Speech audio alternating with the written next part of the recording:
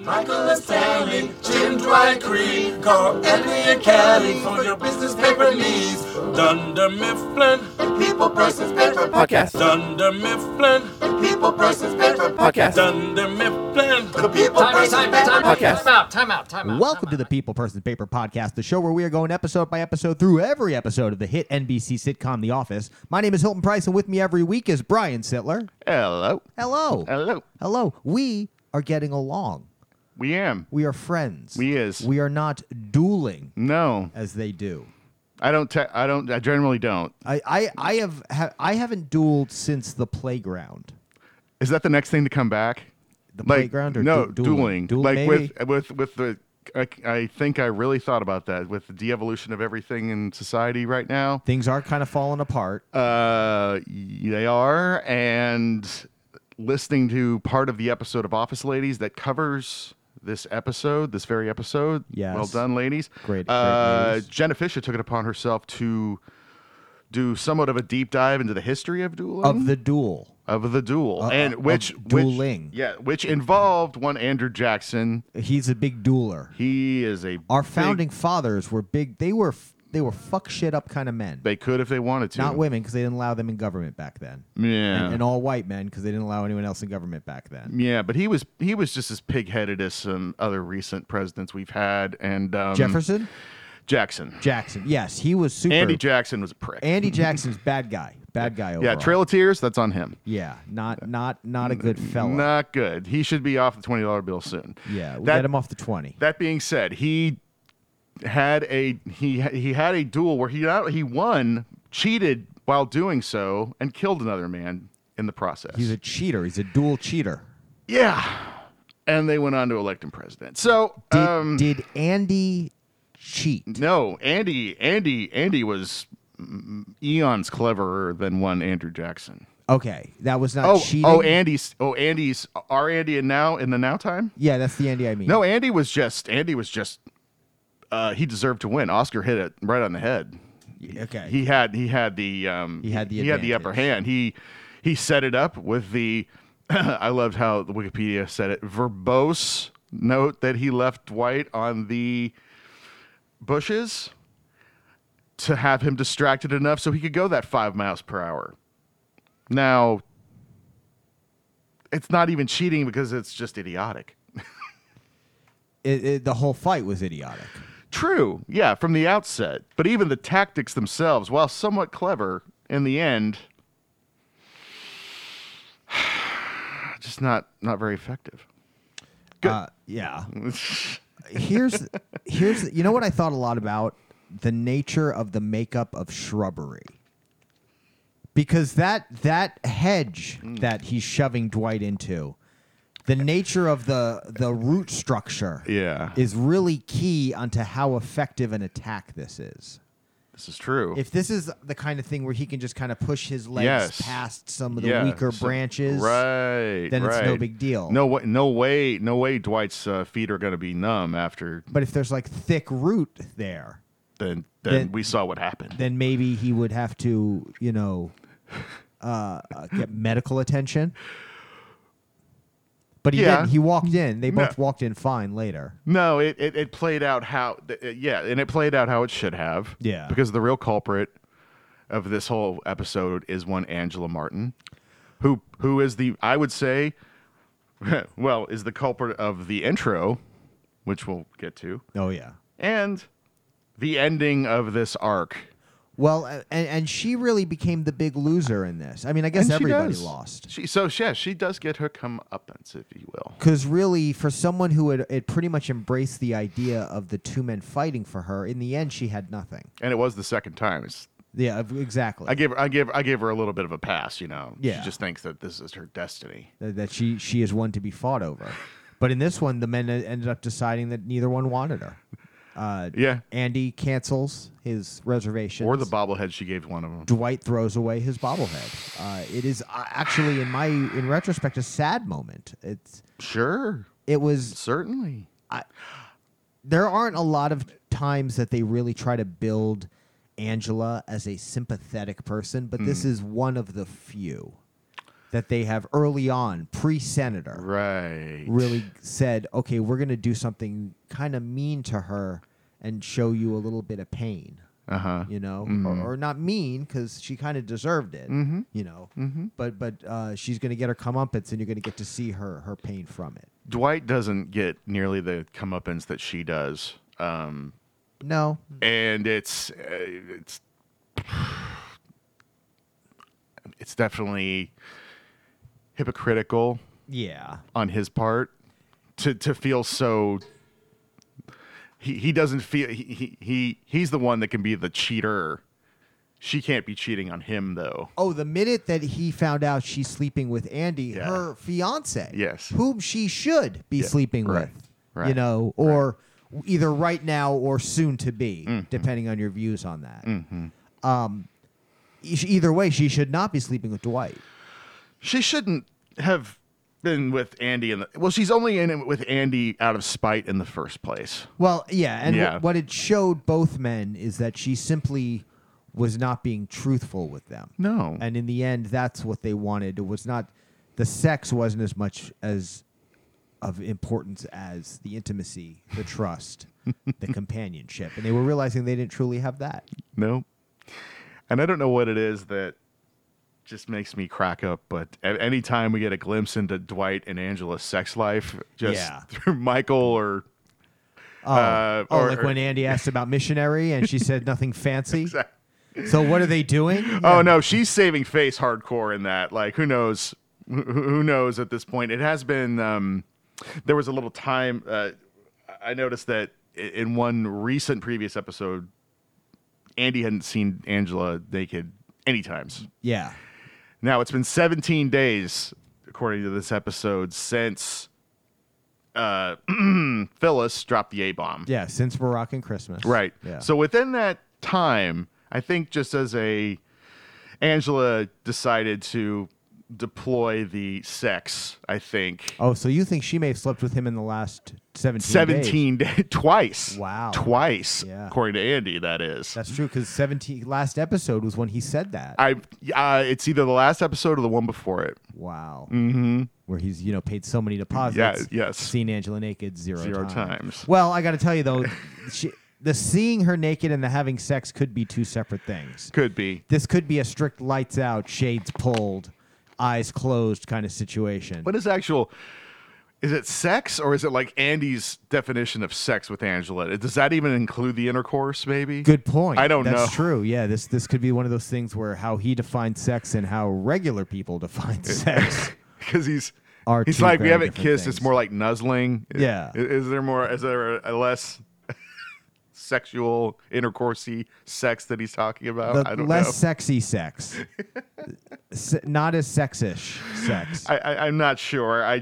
It's amazing that they can give Andy that much of a sympathy, or have us feel that much sympathy for a character who's such a doofus and such a douche as Rainn Wilson. Well, they do a good job. In a quote I read. He plays it very straight in that he expresses his frustration with the rest of the office. Oh, his dismay upon learning. I noticed that it was sort of a flash forward I had to season 8. Yeah, really. Like when when he's like kind of talking to the office all, kind of like Michael would when he was manager. Yeah. And y'all lying to my face, like. Mm-hmm.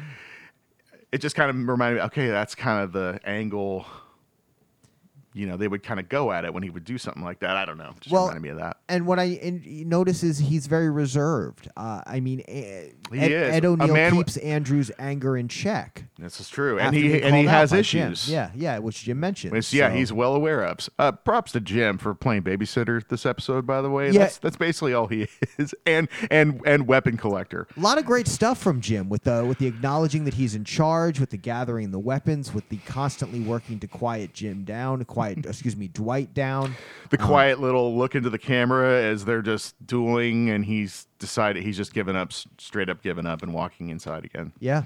There's another scene where they're faced off against each other, and he steps between them, as if to kind of break the tension.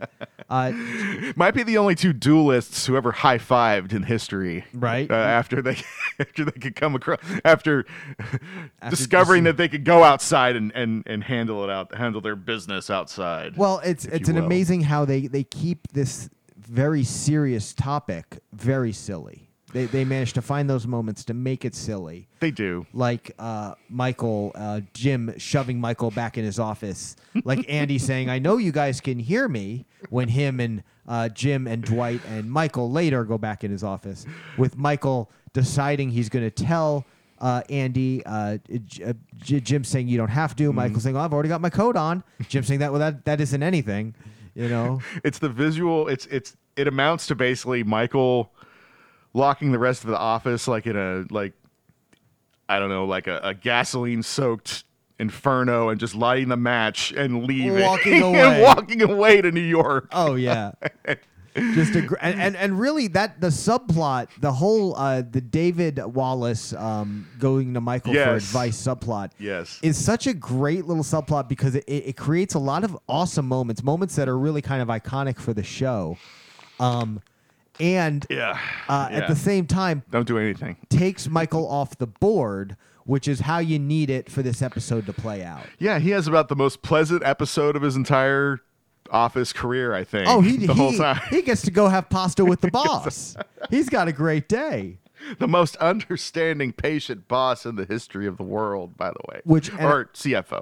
And whatever. we really get a taste of David Wallace. And a taste of the economic downturn they actually finally kind of acknowledged in this episode, which was very real at the time. That's true, yeah. And for reference, this came out in 2009. So right in the middle of it, the Great Recession. Right, yeah, exactly. Which kicked apparently, off by the housing crisis. according to Wikipedia, ended in 2010, I guess, according to enough people, so that they put that. Interesting. I don't know. I guess, kind of be finite. But anyway. But great job from Andy Buckley. Great job. As David Wallace. A lot of good talking heads talking about the whole, you can't... What does he say? Where you can't do anything to anybody for no reason. No. Wait. That I've got. Don't worry. The need for tweed. No. what David says. About how there's no bad ideas. It's a Hail Mary. It's Hail Mary time. Hail Mary time. Exactly. Which is they are. It's interesting how world events kind of help push the Office, and obviously in certain directions. Yeah. And I believe it's next season we have stock shareholders meeting. Yeah. Is that next season? We're on our way to Sabre, Sabre. Dunder Mifflin and Sabre.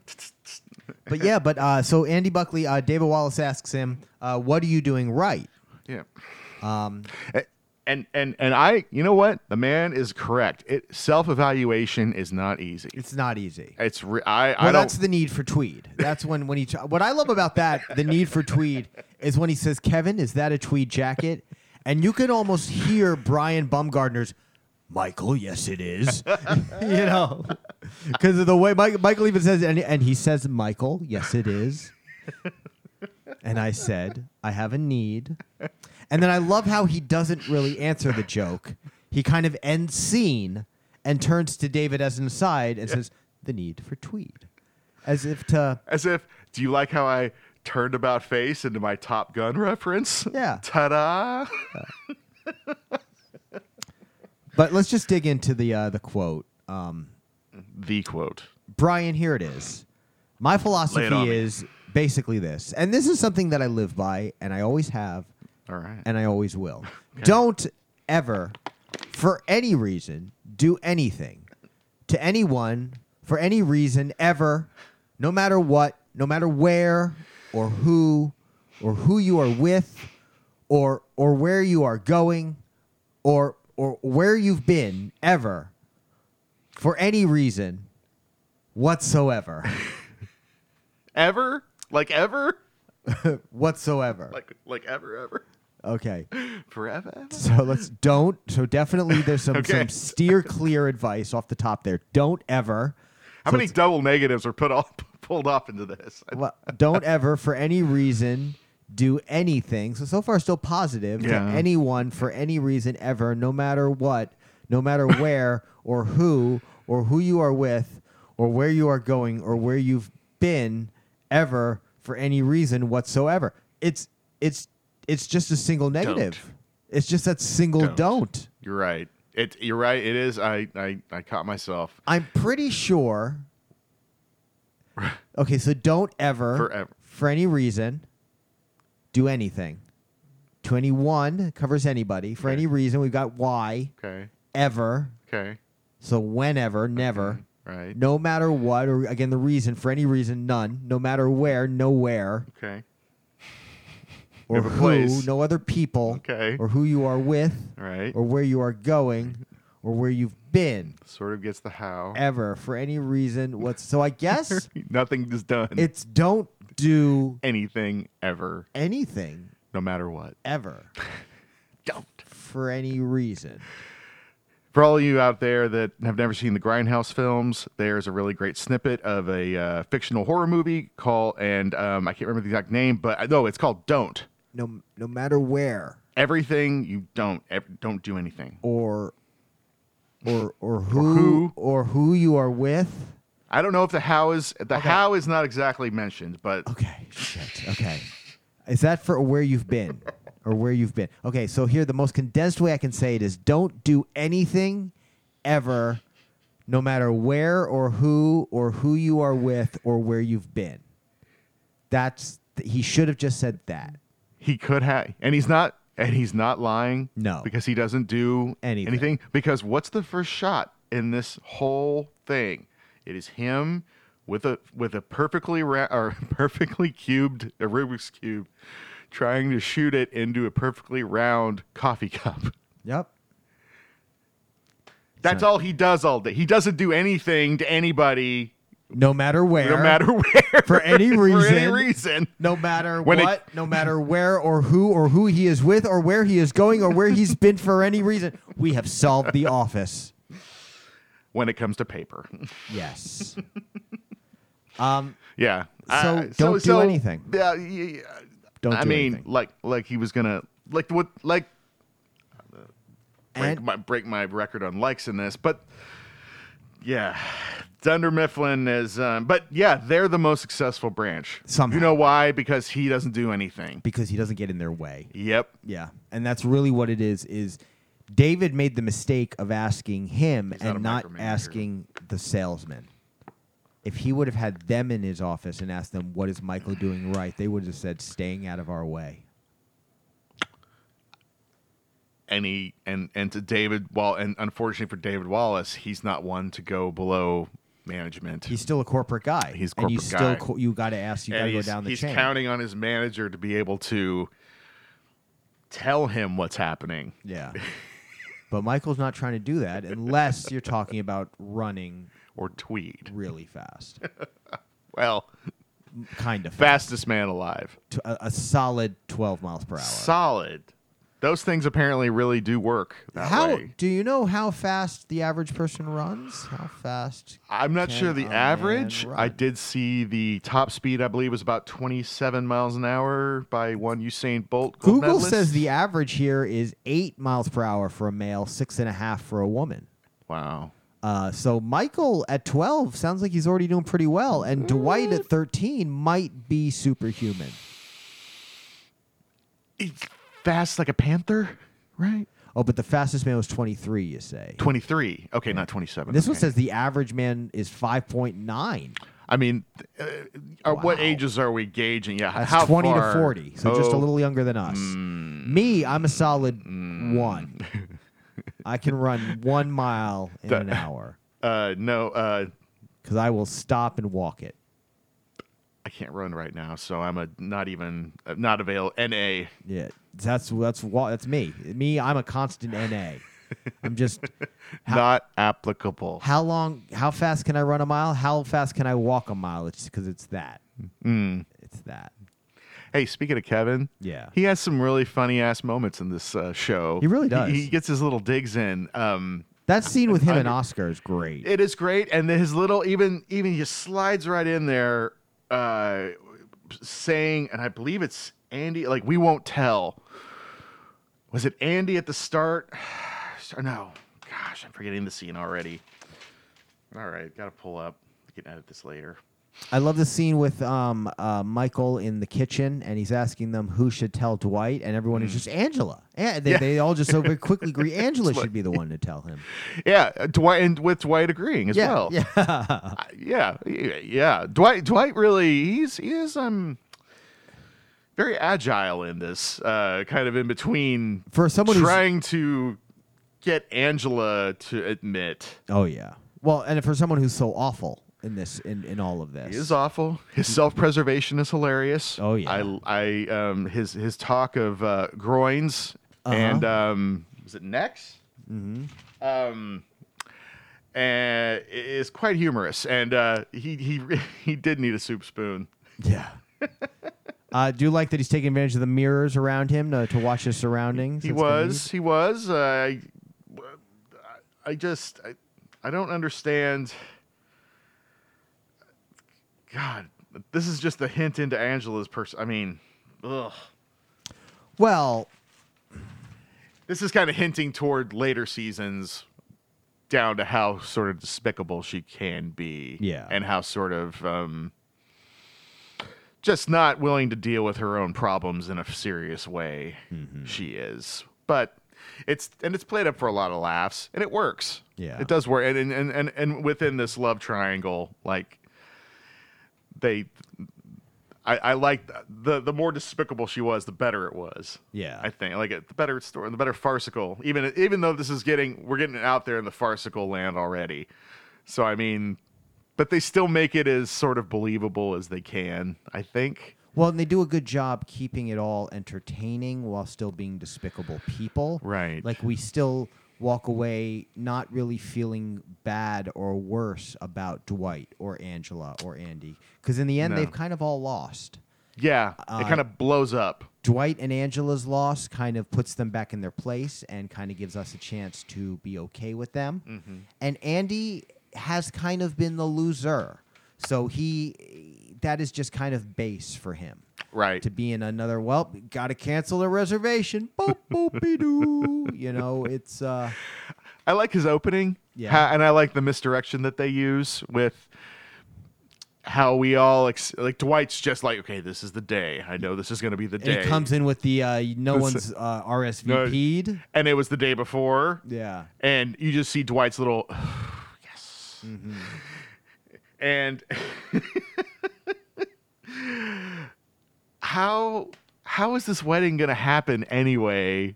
Yeah, I mean, Angela was really... Jesus. Would she have gone through with it? I mean, obviously, it occurred to me, too, that if we haven't already hit it, this is where the show jumps the shark. This plot line is ridiculous. And it started with... So Jen Salata wrote this episode. Yeah. And she's one of my favorite writers. She writes really well from Michael. But she apparently Paul Lieberstein, who plays Toby, he only gave her one plot point in this whole thing and told her to write an episode around it. It was that Andy tries to run over Dwight with his Prius at 5 miles per hour. And then they kind of went from that. Okay. That's a farcical. That's a ridiculous idea. Exactly. And she built all around that. That's why it's kind of a bare bones episode in a way. So Toby gave her a shark and said, jump this. Jump and make it work. Because I got to tell you, out of all the things that this is a ludicrous plot line. The Andy-Angela marriage has been a ludicrous plot line since the end of season 4. It's I mean, with the Mennonite minister, I mean, there's farcical, obviously, elements that have been placed in and around now. But to make all of the office involved, and even with Jim still not wanting things to get out of control, it's not as bad. It's not so bad that like it's not a severe jump, but it's a jump. Well, and it's only an episode that could come from the 4.5 seasons that have come before it, or the 4.5 seasons. True. Because you couldn't have Andy and Dwight fighting like this over Angela, sex with Angela in season 1. None of those characters were anywhere near here. Least of all Andy, obviously. Yeah, right. But like, think Andy back in season 3. Yeah. Like that could have been. Or to have Dwight here. Like you couldn't have, this was not the same Dwight. These were only adventures that these characters, who they had become, could go on. Yes. And Jen clearly knows the characters. Clearly. And she knows, and Michael's dialogue when, speaking of gibberish, when he's trying to talk and trying and failing miserably to tell Andy what's happening. And that is such a great example of him trying to buy himself time. It reminded me of like how I used to write in middle school when I would just bullshit everything beautifully. This report talks about the problems that people have dealt with for a long time since back in the day when this problem was first discovered and people realized they were going to have to deal with it. And so forth and so on. In this report. In conclusion. He almost should have thrown an in conclusion in there once he was in the car, and then when he rolled the window down. Well, and what I love about it too is the banter of when he finally says it, and Andy says what, and he says it again, and he's pulling out, and there's just enough time for Andy to do the "Are you for real or are you serious?" and for him to be like, "Yep," and then he yes, he's physically. You hear him go like he's like. It's physical just gyrations that are going through him because he can't keep a secret. His body's just rejecting. It's rejecting this. Have you know? It's amazing. Well, nobody must have said anything for 17 days alone. Yeah. I would have thought that Michael couldn't. Well, and the idea that they managed to keep Michael clueless because he was shocked. Nobody's told him yet? They just played ADD. They put something else happened in that time. There's a lost episode somewhere. He was ready to go to the conference room with them right then and have so your spouse is cheating on you day. What? And evidently John Krasinski improvised a lot of him just cutting Michael off, like putting him and pushing him back into his own office and like closing the blinds and saying like, you guys aren't talking to me. It reminded me of, that was another thing when it reminded me when Dwight's trying to listen to their conversation at the Japanese restaurant. And he's like, what are you guys talking about? And he's like, the couple's in front of him. Oh, yeah. And he's like, it's just, that might have been a Jen Salata one too, actually. That's a good question. It's a good trope. Yeah. I think, so Benihana Christmas. I think it was. Yeah. But it seemed like a little bit of a callback.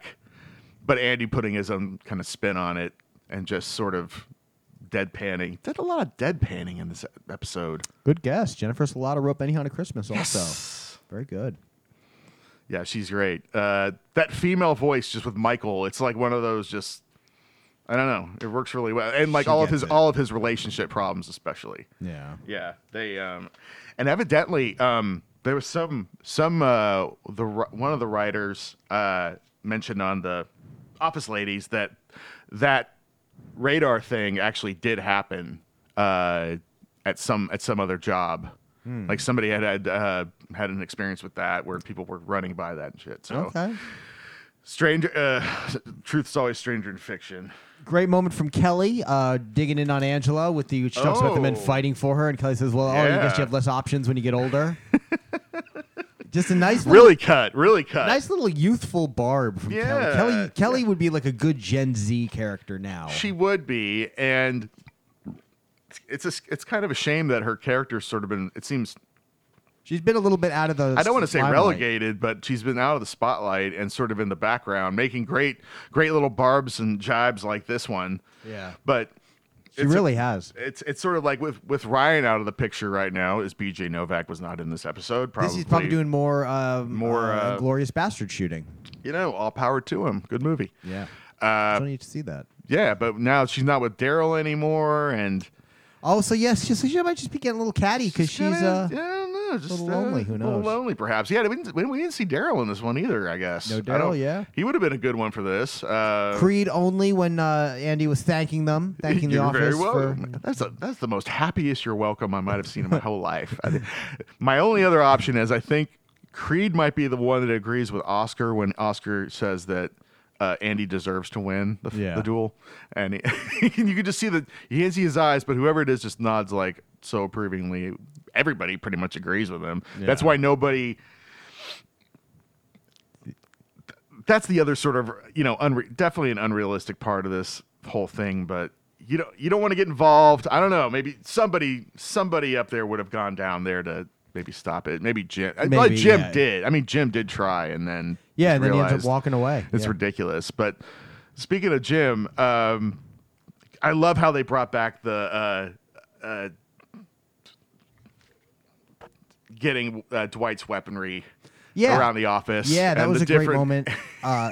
Meredith with there's a spiky thing under the kitchen table. Yes, yeah. Is that a sickle? He pulls a sickle from behind the copier. Yeah. And then there's the bow and arrow at the end. Just the one little add-on. I like that. We haven't seen a last clip that's like from earlier in the episode in a while, so I thought that was kind of neat. What's that? The last clip right before the credits is actually takes place back when Jim's pulling all the weapons. Oh, hell yeah. He still has the box of weapons. Oh, hell yeah. We hadn't seen a clip that was kind of out of order chronologically in a while, so I thought that was a neat touch. It's a nice little funny just exclamation point in the end. Yeah, exactly. Just, it's sort of a heavy episode in a ridiculous way. And it needs kind of a little moment. Moment of also, this brevity. happened. Hey, brevity. Also, on sort of a, I don't know, a lot of people don't give a shit about this, but the green screen of New York. Oh yeah, that was pretty bad. Notice that this rewatch for sure. When after you go watch Valentine's Day and then watch this, it's even more pronounced. Really, when he's in New York, he's actually in New York, and I understand why. I understand why they did it, because even back then, apparently, a lot of people were recognizing him, because that was when 40 Year Virgin was already a hit, I think. Yeah, and then it was, and people would start to recognize him, get in the way of the scenes. So, this was 4 years after that. Yeah, I get filming in New York itself would have been would have been a bitch, but yeah. Well, and it still just looked like they could have done a better job even with it. Well, and it's also for one scene. I mean, it's not that big a deal. You don't need it. It's really not. You almost didn't even need the street scene. It could have been in the office. But he did go from thinking he might be getting fired to, it being the happiest time. Here's an attaboy for you. Attaboy for you. Yeah. Which was pretty great. One of the best episodes for Michael, which kind of, I'm kind of glad to see him have one. That's just a good episode for him. Me too. He's been through a lot.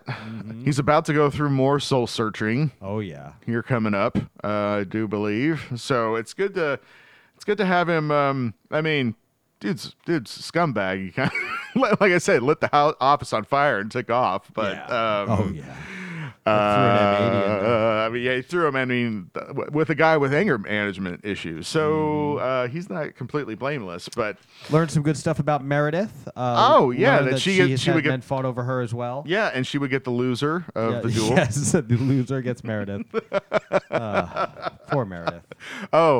Is it he's had men fight? She'd had men fight, but isn't it? Aren't they fighting for the whoever gets to hold the camera? Yeah. That's why the loser gets her. Nah. Yeah. Oscar got some sad news about what happens at his desk when he's not around. Oh my god! And I do love how we immediately cut to the Angela and Brian, Kevin scene, where so we almost go from the moment of Oscar talking about his desk to showing the desk, like right here. It happens right here. Although, is that the part where Kevin's giving Angela shit? Yeah. And Oscar's critiquing it. Yeah, and then he tells him that it was good, but it wasn't really at the end something that also applied to both situations. So then Kevin comes up with a better way to say it. He involving does. The word whorish, which I think is great. Amazing how the slow-witted one can have some wit. Yeah, end. This is before the dumbing down of Kevin, the Flandersation. This is true of Kevin. So that is true. Yeah, we have to enjoy good old Kevin while we have him. Kind of crafty Kevin. Yeah. And I know they kind of play against that too. I think in the trivia episode later, that's season 8, isn't it? I think so. 7 or 8. Yeah. Yeah. It's a shame, but we get craftier Kevin for a little more time, and good for him for calling Angela out. Yeah, needed to be said. And Oscar, jeez. Good stuff from everybody. Good cast from the. We didn't get a ton of Phyllis or a ton of Stanley, but we did get one key moment from Phyllis that I do like. Yeah. That when they're asking, I think Dwight. Yeah, in that same scene. Okay. Oh, when Michael asks if Dwight had intercourse in the office, and they immediately flip over to Phyllis, who is nodding. I very intently. Yeah. She knows. She kind of is. She should. I think she should have had a few more scenes. I haven't checked the deleted scenes. Oh, yet. I haven't either. Yeah. But she should have had. Since she was the catalyst from the last episode, you would think maybe her and Angela might have had some sort of.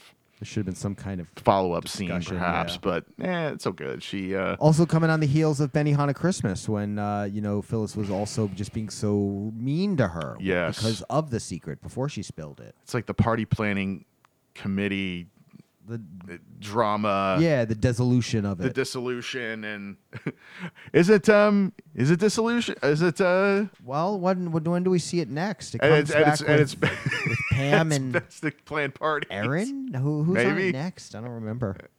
I can't remember when they crush it, but it's coming up. Yeah, great scene. Yeah, great episode. Funny episode. Good stuff. Just jump that shark, but it's okay. And just kind of really putting a bow on things before we move on to some new stuff. Yeah. They kind of needed some resolution with all the crazy shit that these three have been going through. Yeah, well, and this story was kind of getting to a little long in the tooth for as ridiculous as it was. So I'm kind of glad they wrapped it up. Yeah, Andy could only look for so many places to have the wedding. Yeah, and Angela could only be obviously cheating on him. Yeah, for only so long. Oh, and how much was she cheating on him? Just a little. A little, yeah, a little bit. Kind of it would almost be cute if it was in such a terrible moment. She really tries to sell that, doesn't she? Yeah. God. You're going to get yours, Angela. It's all good. Good times. Yeah, looking forward to the next one. Well, and then we're about to be into an interesting section of the show. Some really strong episodes are coming up. We're going to have a really fun kind of mini I believe we're going on a circuit very soon. We got the lecture circuit coming up. But then next up is Prince Family Paper. Oh, which is almost a ship episode, except it's a road episode. It's a road episode, but it's like a palate cleanser. It to me feels like a cafe disco in a way. I could see that very much so. You've got The Office doing a very kind of insular, unique kind of personality-driven storyline, and then Michael and Dwight out in the world being Michael and Dwight against straight men. As their comedy tends to be. Yes, we have Michael struggling with his soul, trying to, which will end up paying off wonderfully later on, horribly. Yeah, when he calls, on who you ask, when he makes a phone call, and I'll leave it at that. And then after Prince Family Paper, we have Stress Relief, which of course is a huge episode in Office lore. It's like the zenith of Office popularity. Well, and this is the Super Bowl episode. The one that was kind of their way of reintroducing the show at the height of its popularity to the world. We reached the mountaintop. Yeah. So I really feel like the episodes in The Duel and Prince Family Paper kind of belie where we are in the show and the importance in where the show is right now. And I think we need to keep kind of an eye to that over these next couple episodes, and then especially as we get into the Idris Elba arc, the Charles Minor arc, because that's when we really see this show kind of mature into what it's going to be for seasons 5, 6, 7 until we lose Steve Carell. Yep. They got it. It's gonna be kind of a different thing eventually. Yeah, and I think it is very much a different thing now than what it was in seasons 2 and 3. Yeah. And then of course what it was in season 1. We're getting into The Office Part 3. This really is like the transition season. Yeah. Like 4 was going that way, and this one really kind of, I think this is where they really did. But after 4 seasons, and Well, and they don't have, you've got the coming kind up of with new things. The dual punch of your characters are evolving and aging. So now the storylines about them can evolve and change. Mm-hmm. And a lot of the original idea stories that you brought up in seasons 1, 2, 3, where you're introducing topics to the story for the first time. Yep. Like the idea of Michael's racism, the idea of Michael's sexism, Michael's ageism. Mm-hmm. You can't just do the ageism episode anymore. Mm-hmm. Now you have to have something a little more nuanced to it. Right. So. Right. But. And you've got, like, we keep mentioning Ryan. Your stars, your writers are doing other things. Mm-hmm. That's going to be, ongoing eventually with Ed Helms. So that's going to, there's going to be other projects going on. That's just part of an evolution when you are successful and have. We're seeing it both in how it pulls characters, writers from the show, and how it will bring them to the show in the special guests we're getting with Idris Elba, with Kathy Bates next season. That's right. And then with the addition of new cast members. We almost got Aaron. We're about to get to Aaron. We'll have Gabe next season. It's changes in the wings, and it's an exciting time for the show. It is. And despite not having maybe kind of the perfect secret sauce formula that they had in 2 and 3, this feels like one of the strongest seasons to me. Mm-hmm. This is just great office adventures. Yeah. Yeah, it's still strong. Yeah. It's still strong, and they still have enough, and the writing is still strong enough, to explore these characters and take new characters on. Yeah. Like we're going to see. Agreed. And I think the Michael Scott Paper Company arc really shows how much they can do with both the existing characters and some new ones. This is true. And thankfully, he has this good relationship with David Wallace and the success that they're having to make it through that arc. Yeah.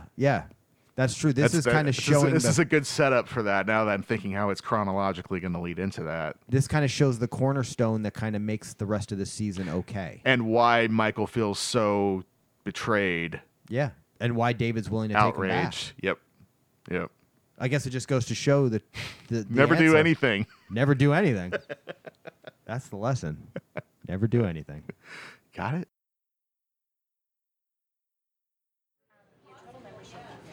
Are you comfortable with that? The People Persons Paper Podcast is an OLA Ministries production. The People Persons Paper Podcast is produced by Hilton Price and Brian Sittler. Engineering by Hilton Price. OLA Ministries is owned and operated by OLA Ministries, LLC. Contact Hilton Price and Michael Zampino for more information.